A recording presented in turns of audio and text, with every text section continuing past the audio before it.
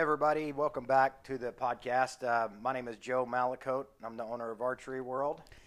Henry Bass here with Archery World as well. And today we're going to talk about sight setups in relationship to your indoor target setup, which can apply to outdoors as well. And then we're going to roll into the beginning of probably a never-ending subject, target panic. We recorded an episode last week. It got out for just a brief minute and it cut off the audio about halfway through. So we just want to re-record this about that. So I apologize if you got to hear that and then lost that audio at about 30 minutes in. So hopefully this won't happen again to us.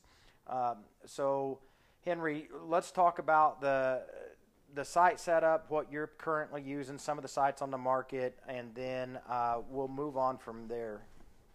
So some of the major brands that build target sites out there are going to be Excel, Spot Hogg, CBE, Shibuya, some of these other companies, and they're all really good sites. Cartel's another one. They're all really good sites. The differences between one site versus another is pretty minimal as far as, what you get. It's just kind of the different features, and each company kind of has their own little blurb about what they think is better about their stuff than others. Personally, I'm shooting the Excel sites, the Carbon Achieve XP. It is their new one that they've had for the last couple, well, I say new, they've had it for the last couple years with the carbon rod, and I shoot the 6-inch bar version. For scope setup, I'm running the CBE housing, the small vented housing with a 2-power scope. That's just my indoor setup. Outdoors, I run the Achieve 31 or 35 millimeter scope housing, and then a 4-power for that. Yeah. Okay. So the reason that bar links are a big deal when it comes to a lot of people's perception about how the sight is going to be made and how you're going to shoot, because it has an extended bar on it. I know we've talked about this a lot, and let's go into why they make the bars as long as they do, what the purpose of it is, how it can be used to help you tune the bow, which a lot of people don't understand.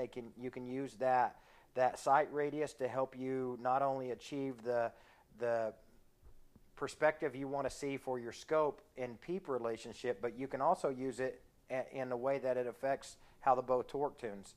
So right.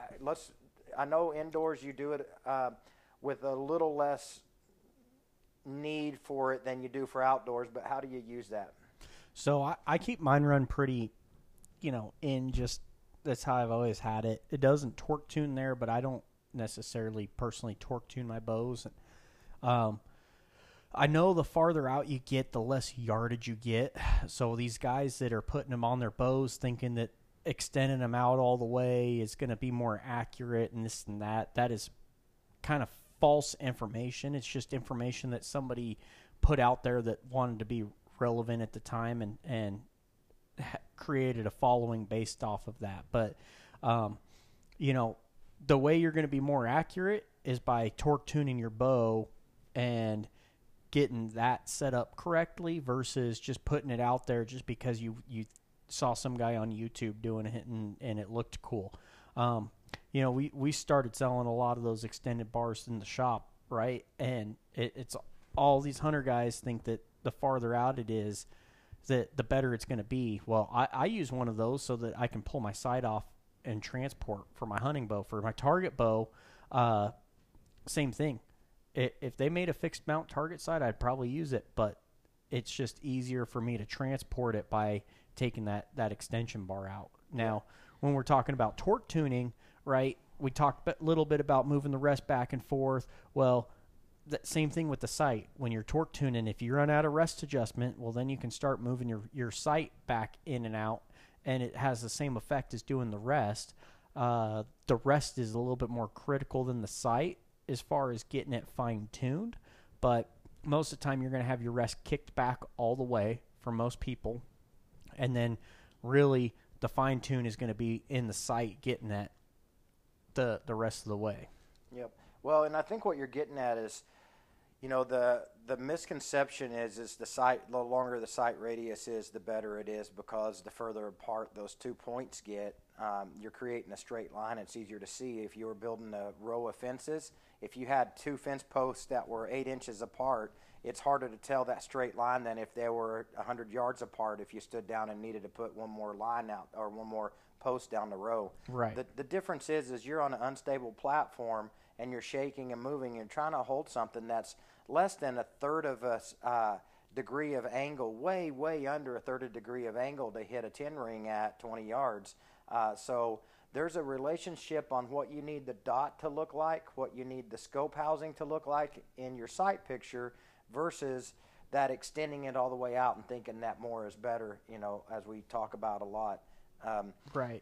The power comes into play too.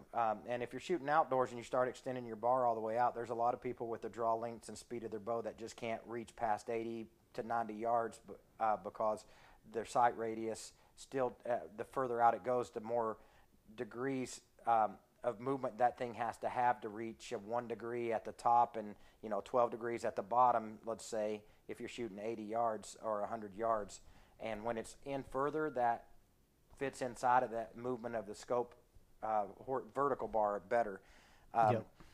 The power now, I know you shoot a 2 power for the same reason I shoot a 3 power, which is you see less power and your target doesn't appear as close, but you don't see the movement either. And power isn't, it's how many times closer that target appears to you. So what happens is a 2 power makes it appear twice as close to you, but you see twice the amount of movement.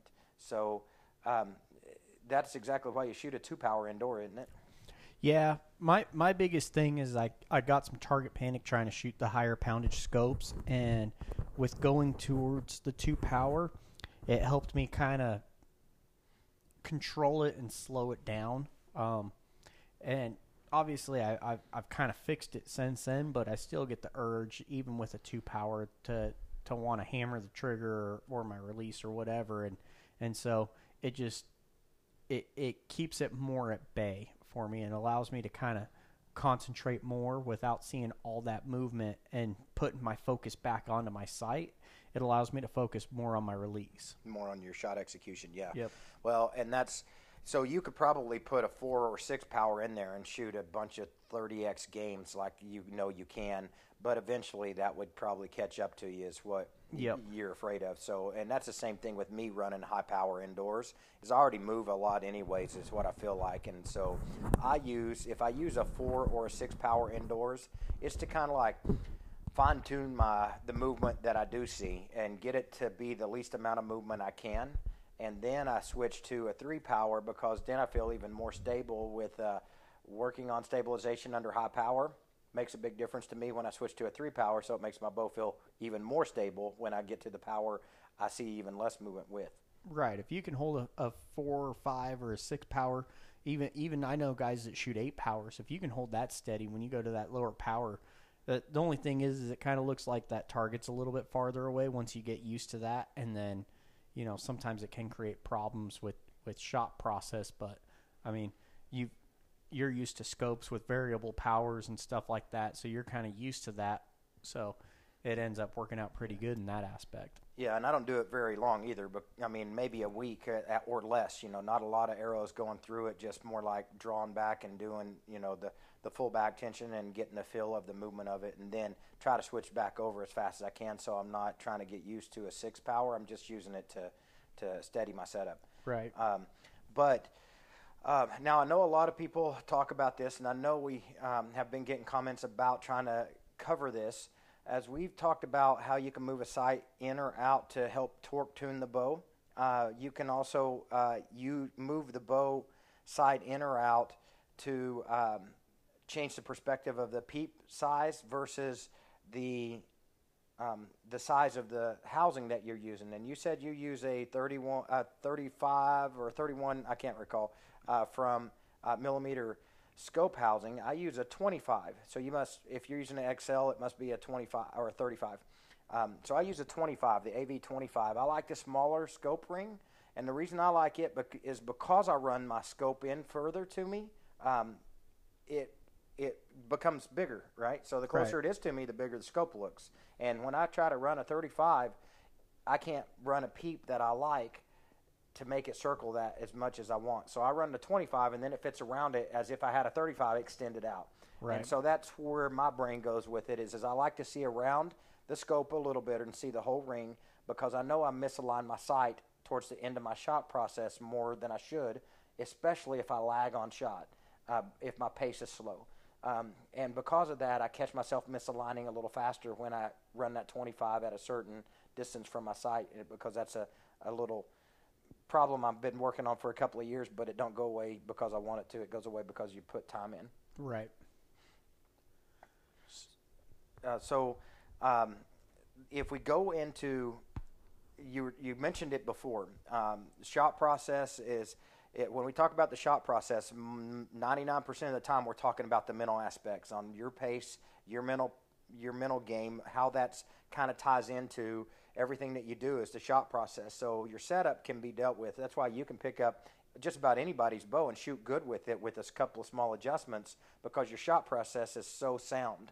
And that's what I think separates a lot of pros and amateurs is their shot process for pros are considered very, very fast-paced because they understand how pressure affects them, and then that the shot isn't going to align better if you hold for 10 more seconds.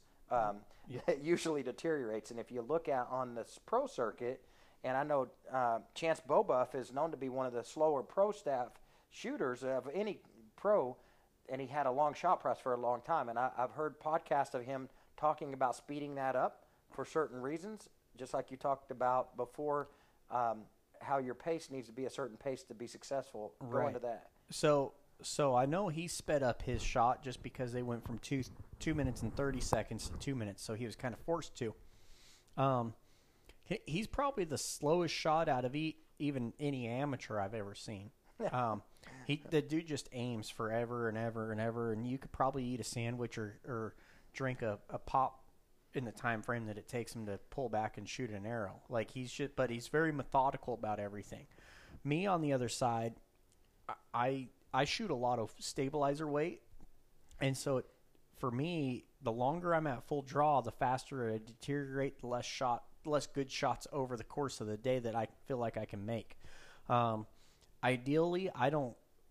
Now, I've slowed up quite a bit from when I was at the top of my game, but back then, I mean, I remember years in Vegas, I was getting 3 shots off in under a minute and walking off the line.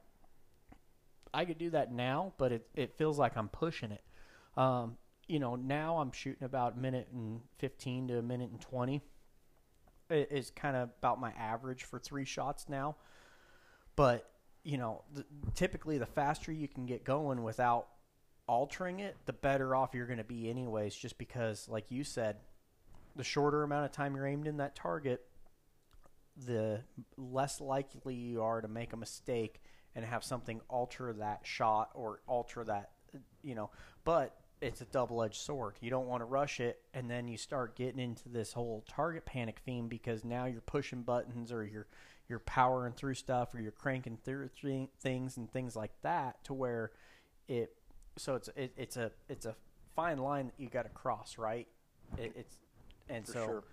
That's kind of always been my thought process on it, though, is shoot as fast as your mindset will allow you. Right. And then, so we're talking about this to lead into a little bit of target panic, and we're going to talk about specifically, I know your target panic that you had when you were coming up and becoming a pro, and then how you dealt with that and all the little tricks that everybody was trying to feed you that was going to take care of it and solve all the problems of the world with target panic, and how much is hype and how much is not. That's a fine line, because some of it works for people based off their mental conditioning, based off of what they're willing to accept, and based off of how it works for them. So I know, there's dozens of ways to cure target panic, and then you like you talked about before, you said you've shot several releases downrange on one day. So I cracked a riser one day. Launching releases into the back of the riser and cracked a Hoyt. It was like I believe it's like a 2008 Hoyt Ultra Tech that I bought off of a guy that is like the first target bow that I had ever bought, and thought it was the neatest thing since sliced bread, and I cracked it, and then I was forced to go buy a new bow. So, like you said, there are a million different methods for target panic, and each person has to find the individual thing that's going to help them.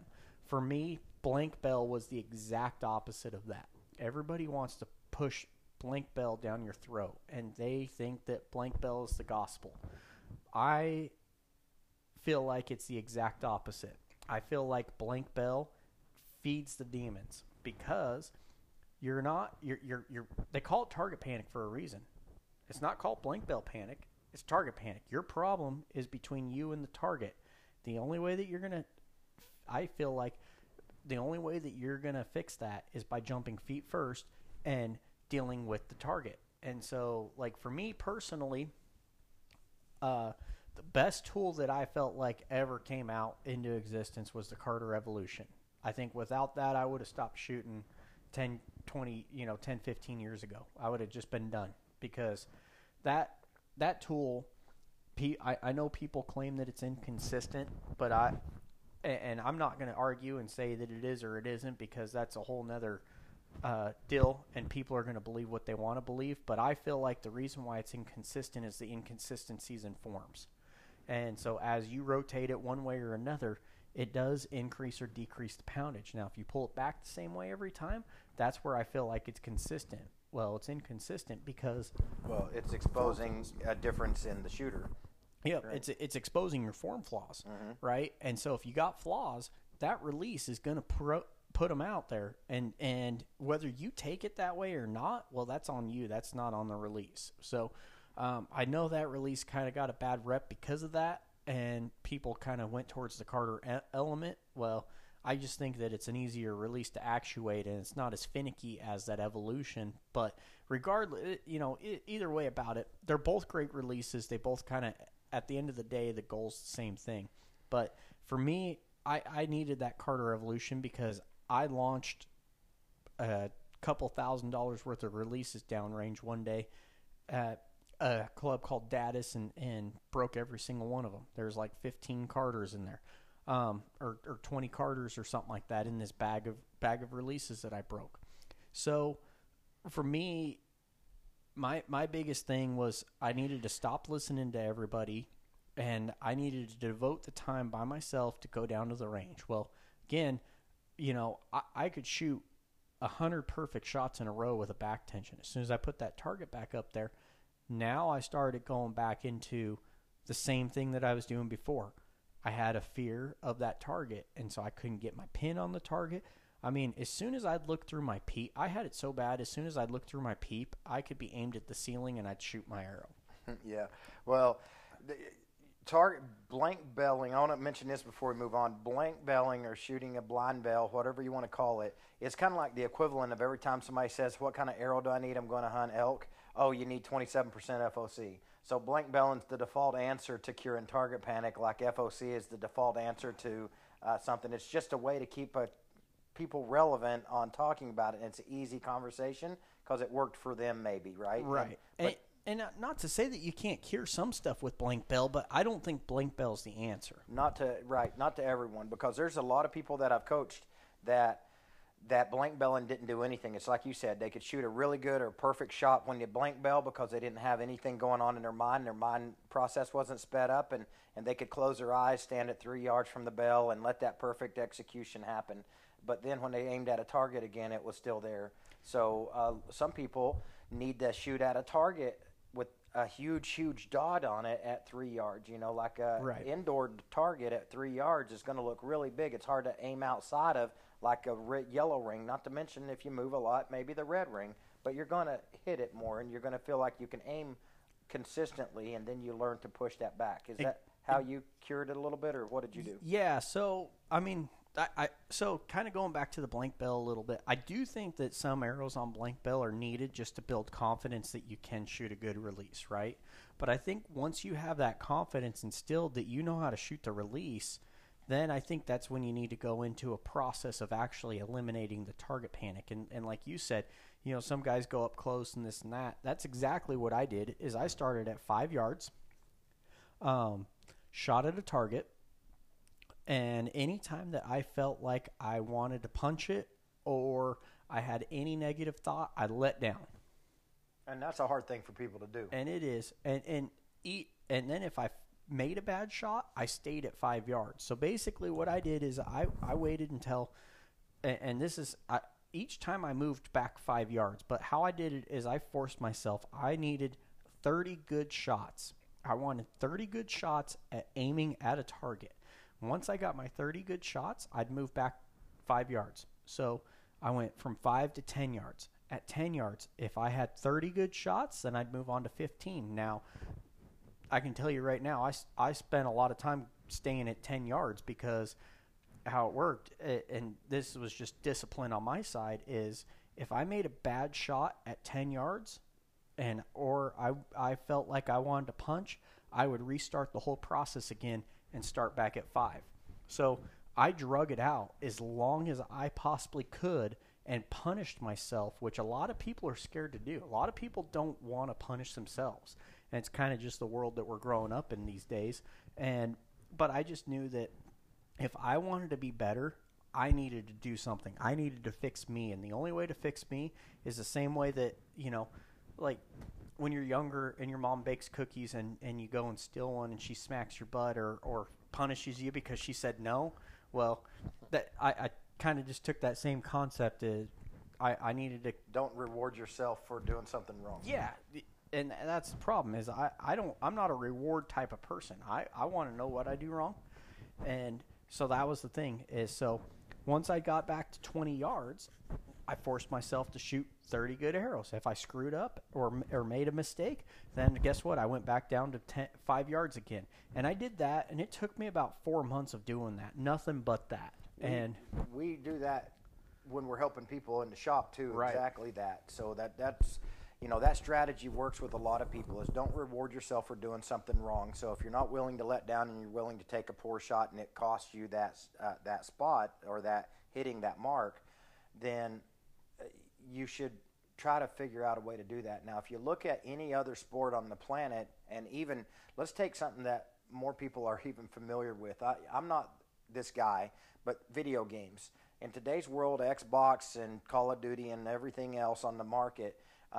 imagine if you're playing one of these first-person shooter games and you're running through saving the world and doing all these missions, and then when you got killed, it sent you back to the beginning of the game instead of to that beginning of that stage. It's kind of a me now mentality that we're growing up in. Is because there's no punishment.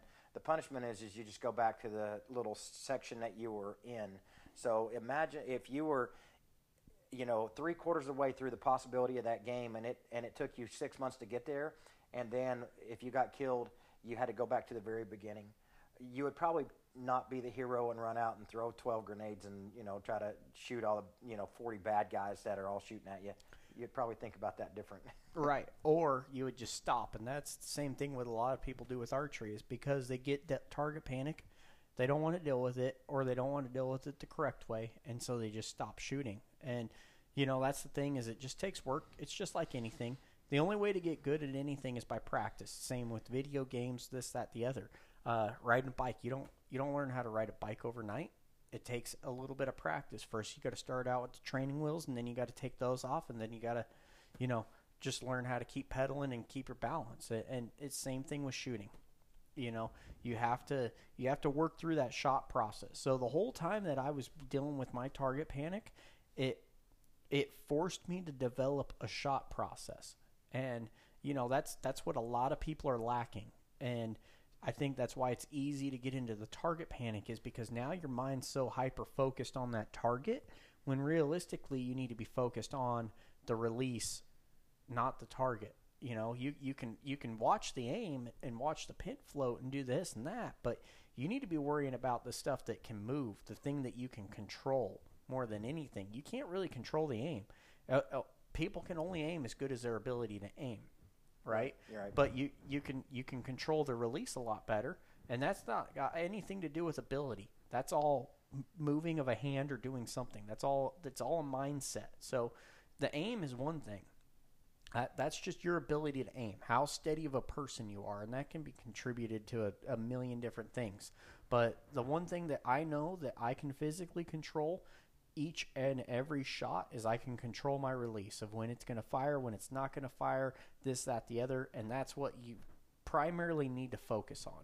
Well, and so talking about that mental spot, when you're aiming and you're looking at your target and you're focused on, you think you're focused on the backhand, your release hand, whether it's a button or a hinge or whatever you're shooting, and you see that dot floating around and wiggling and jiggling, and all of a sudden it comes way off a target. Usually there's a reason, and the reason it usually comes way off target is you've given up some back tension. You've usually not pulled or something to that nature. So what that causes is an interruption in your shot cycle, and then you start to focus on trying to get it back in the middle, and you usually lose focus on what you're talking about. You should stay focused on, which is your release hand. That pulling back and keeping that tension at the same tension it was, and keeping the movement going if you're used to seeing movement to begin with. So how do you talk yourself into continuing to add pressure to your back or move the release or whatever you want to do? Tell us about your mental aspect on what you feel like the release is doing in your hand and how you're causing it to do it. So I shoot my release different than a lot of people that shoot back tensions. Back tension means absolutely nothing. The only thing you use back tension for is keeping back at full draw. A true back tension release is actually a hinge. A back tension release would be like an evolution or an element, because you do actually have to use back tension and keep consistent tension on that release to get it to actuate. With a hinge, that has to move. At some point in time, your hand has to do something to move. So what I was always taught growing up was relax the index finger, and that's how, just relax your index finger as you're pulling. So that's kind of still the same shot style that I have. I just shoot it more of like a relaxed trigger now, as much more so than an actual back tension style. So I primarily focus on pulling back and keeping pulled as hard as I can. Like I try to rip the axles off of my bow. Now, whether it looks like that or not, that might be a different story. But I feel like when I'm at full draw, I'm ready to start bending the axles. And so I'm just focusing on keeping pulled back, keeping tension. And then I kind of will go back a little bit to my finger and just go, okay, it's in the middle. I can start relaxing a little bit more. Oh, it's out. I'll increase tension a little bit. Oh, it's in the middle. And then eventually enough of that, then that release fires. Now, the quicker that I shot, I wasn't so focused on my release. When I was shooting quick, I was more worried about keeping tension than I was release, because once I got that aimed, it was probably in the target for 3 to 5 seconds, and it was gone every time. That doesn't give you a whole lot of time to think. 3 seconds, it can be a lot, and it can also be not a whole lot of time, right? And so in that 3 seconds, in that shot process, my old shot process, it was get the pin in the middle, get it to fire. And how I got it to fire was keep pulling. Well, what did that keep pulling do? It caused that release to rotate and fire. Now, the other thing is, part of the reason why my shot's so quick is I shoot a really light release. A lot of people will punch themselves in the face trying to shoot my release. Let me second that. He shoots a hot release for sure. So if you can get it back, he shoots a click, thank goodness, because if you can draw his release without it clicking and shooting the first time you ever pick it up, then you're doing good. So if you're ever going to borrow a back tension release from Henry to see what they feel like, one, I would suggest you don't borrow his. Two, I would suggest that you do it at 2 yards, because you're going to shoot it while you're drawing it back. And three, probably the most important, I wouldn't draw it back at your face, so because we're going to know you borrowed his release. So I shoot a hot release, but yours is hotter than mine to the point where I'm afraid that there ain't even enough metal there to hold it there.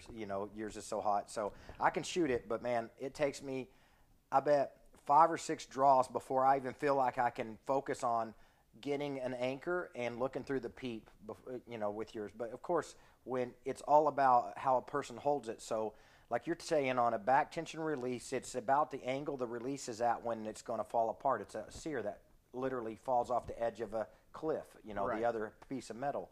So because you have your hand, you must have your hand more cocked, but even though it doesn't look like it, it's just looks like everyone else's. Your hand's got to be more cocked, or you'd be drawing it the same way. So everyone else has gotten used to different ergonomics in the way they draw the release. They try yours and they shoot it during the draw. Right.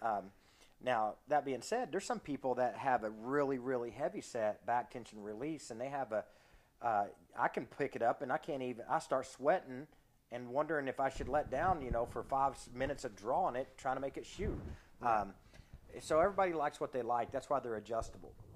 But the reason we're talking about this is because how it can contribute or to target panic or help you get rid of it is important. So blank belling for me, when I'm executing a shot, is a way to minimize my shot time, so that I can get into a pace that helps me teach myself it's okay to see some movement. Even though I'm shooting a blank bell so close I can't aim, I'm closing my eyes a lot of times. It's to get a feel for that. And I don't use it to cure target panic. I use it to kind of keep it subdued in my mind because it can be there for everybody at some point. If you've ever punched a trigger once, that's target panic, no matter how you shoot. So when I do the blank bell, my pace is faster because I feel more confident. And then when I go to a bet or to a target, I can usually maintain that pace a little bit better, and it doesn't fluctuate as much from shot to shot. And I know you, and I watch a lot of other pros shoot at a really consistent pace, and that pace is fast, but it's because of the experience you've got, knowing that it's not going to get better the longer you hold. Right. Everybody thinks it's going to get better. It does not. I can tell you that much right now. It starts to deteriorate, and that's when you start getting those weird random misses, thinking, man, that thing was in the middle. Well, no, it wasn't, or something wasn't quite right. Your shoulder starts rising, and now you're inducing torque and things like that you didn't have before, and there's a lot of variables to it. But like you said, I think blank bell has its purpose. And I think that purpose is just instilling confidence in the fact that you can control your shot. And that's more or less the only purpose that blank bell has but like a lot of people will just say, oh, blank bell 1,000 arrows. Well, at some point in time, you're not doing anything for yourself. You need to focus on a target and fix that. And that's the only thing that I found, and that I've tried that with a lot of people, and that method works pretty good as far as getting them to actually start actuating the release and figuring stuff out. So, and it helps people. What I've used it for is it can help them feel what follow through is about. Because sometimes when they're aiming at a target, they don't realize they have target panic, but you watch them and their follow-through's not there, and they've cheated the release in some way, and you can tell they don't have enough follow-through because they've decided when to shoot instead of letting it happen. So that reward system we were talking about, like you staying at 3 or 4 yards or 5 yards and shooting up close until you shot that perfect set of arrows, you didn't move yourself back. We've done that with target panic, or to help cure target panic. Shoot 3 good shots at a blank bell, and then move over to a 10-yard or a 20-yard bell too. And if you don't feel the same, and it wasn't as perfect of a shot, not where it landed, but how clean the shot was, then go back to the blank bell a little bit. So I know that's helped a lot of people, because if they mess up and they can admit it to themselves that they punched that one again a little bit, or they kind of got antsy with it, they go back to the blank bell until they can do that. So that has helped some people. Another thing is some people that we've helped have just been, it's what you described that you've done too, which is just draw, aim at a target, and let down. Draw, aim at a target, and let down without firing. Yep. That helps a lot of people too, because it's like you said, you look through your peep, you shoot the ceiling, So yeah, and what that does is just, again, that's another kind of confidence deal. If you've got the control to aim at a target and let down, you've got the control to be able to shoot a good shot. And that was kind of Chance Bobeff's take it at Target Panic is I've talked to him a little bit about it before I was really shooting good or anything like that. And I know he's gone to a couple of tournaments, paid entry fees, and never fired an arrow. Went up to the line, pulled back, let down. Loaded another arrow, pulled it back, aimed, let it down. And he did that for 2 or 3 tournaments, and that helped him cure his Target Panic. And I was almost to that point of doing it, but this was prior to knowing Chance when I kind of cured, or not necessarily cured it. I don't think you ever can 100% cure Target Panic because it's always going to be there. It's just how you control it. And so the thing for me is, before I knew all those guys, Chances and Levi's and Jesse Broadwaters and stuff like that, and before I could ask them questions personally, I figured it out on my own. And the biggest thing is everybody kind of wants to be a coach when you go down to the range or the club or this or that. But really, at the end of the day, the only one that can fix those problems are you. And you got to figure out what works best for you. It doesn't mean that you can't take suggestions or ask questions, because everybody's going to have a little different process of doing it. I know there's guys here in the state that just are blank belt, tried and true, but they're state champions. Yeah, state champions, and that's all that they'll be, because there's different aspects that it takes to be to that next level. And there's 51 state champions or 50 state champions, but there's only one Vegas winner every year, right? In the pro division, there's only one pro or amateur Vegas winner. There's only one national champion. And so if it all depends on your goals too, and how far you want to take it. For me, my goal was, I was a 17-year-old boy or 18-year-old boy, single, didn't really have a whole lot to do except work a job, and my aspirations were to make U.S. teams. Well, once I started making U.S. teams, well, then my goals got bigger. I wanted to win Reading. Well, I did that once. Wasn't the best decision to go win that tournament, but that's another story. Yeah, we'll have to talk about that one another time. But like I still have a goal. I want to win Vegas. The best I've ever done is 5th, and taking 5th at Vegas is probably the hardest thing I've ever done. I would say that was harder than winning Reading, and the whole reason why is once you're in a shoot-off, and I've made it to the shoot-off 3 times, and the hardest thing in that shoot-off is not looking up into the bleachers or figuring any of that stuff out. The 3rd time that I made it, I just completely zoned out. I stayed to myself, just did my own thing, and it worked. But I could have done better. I've made the shoot off at the Indoor Nationals a couple of times. I think like 4 or 5 times, and same thing there. Anytime you're going to shoot off, you just have to. Your mindset changes, and you almost have to make a couple of them just to mess up, so that you can walk yourself through the next ones. I'm not the person that gets lucky and goes and wins a shoot the first time that I go shoot it, or go. I'm not oblivious to things, and so I have to do things really the hard way. Like the year that I won Reading, I shouldn't have won it, but it was a goal of mine to win it, and I did, but I just didn't do it the legal way. And so, I mean, that's the thing, is I always have to do things the hard way, just because that's how my whole process has been ever since I started archery, is do everything the hard way. When I went and had Target Panic, I had it so bad, but I had to get rid of it the hard way, right? There was no easy route for me doing any of this stuff, and so everything I had to work really hard for. Well, yeah, and that's the trick, is it's just a lot of times people don't want to put it in time. Now, the people that we see excel, that get from like, I just want to get a bow and start shooting, to, man, I'm hooked on this, to, and you see the potential in them to be, and we have that locally in the Northwest all the time. They really excel fast at it, and they get to where you would say, if they can handle the pressure, they could probably turn pro. And there's people in the Northwest all over the place that can do that. usually those people put the most time into the shooting and into the breaking down the process because they've got the time to do it. They don't have a regular job. They're either in college or they're in between jobs or they're laid off or they just graduated high school and they don't know what they want to do with themselves, and they've got all this spare time, and instead of sitting on the couch or going out and doing whatever, they decide to take up archery. And that sounds like that's similar to you. And when you started to excel in the sport, you had a time frame in your life where you could dedicate the time it took, and you made it a personal goal. Yeah.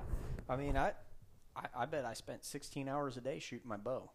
But that's the work that a lot of people don't see, and I hear it now, like at the range and stuff like that. And I don't practice as much now as I used to, but I hear guys say, oh man, you shoot like once or twice a week and you still shoot 300s. But what a lot of people don't know is, like, when I was coming up, the countless hours that I spent shooting at my house or shooting at the range or shooting at Tim Gillingham's house. I bet there was multiple times I stayed over at Tim's house because I'd look and it was 4 a.m. and I needed to be at work at 7 a.m., And so that's the biggest thing, is it has to be something that you want to drive for. It can't be something that somebody else wants, At the time, yeah, Tim wanted me to become better, but it was a really big goal of mine to become better. And so it was easy, and I had the facilities to do it. Now I've probably got the best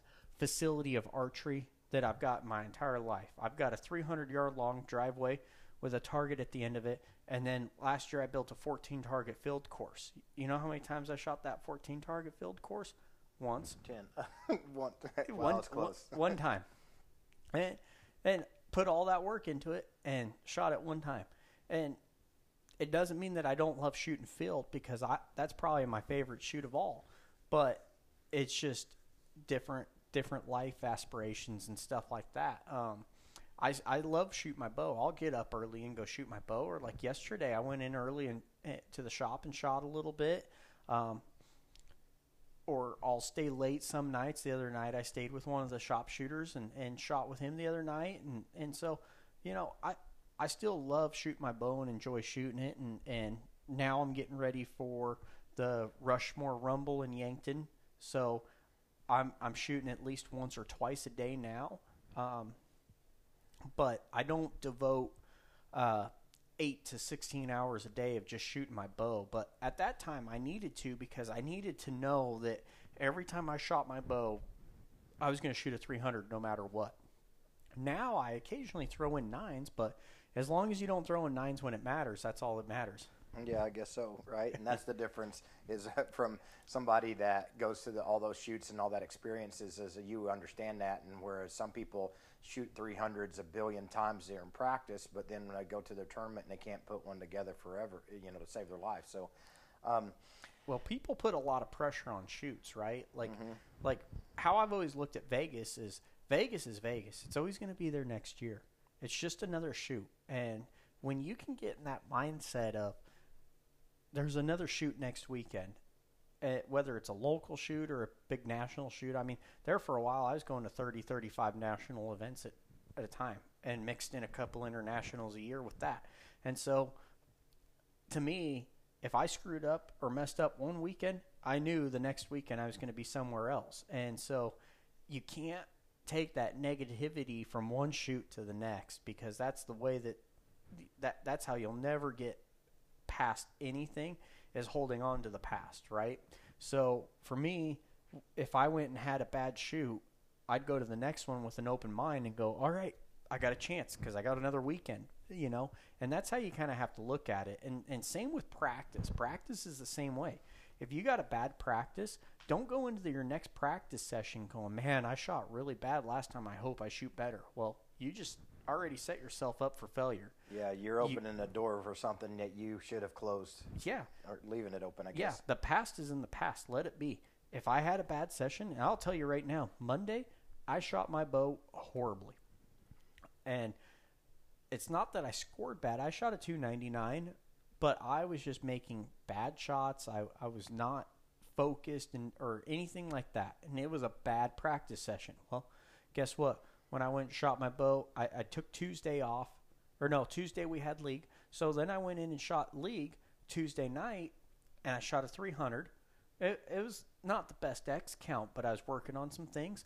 But I hadn't even thought about that bad practice that I had on Monday, and just shot my bow on Tuesday. And then, so that's the thing is you just got to, a lot of people just got to figure out how to let go of the past and just let things go and move on, and go to that next step or next shoot or next whatever it is, next practice session, next anything.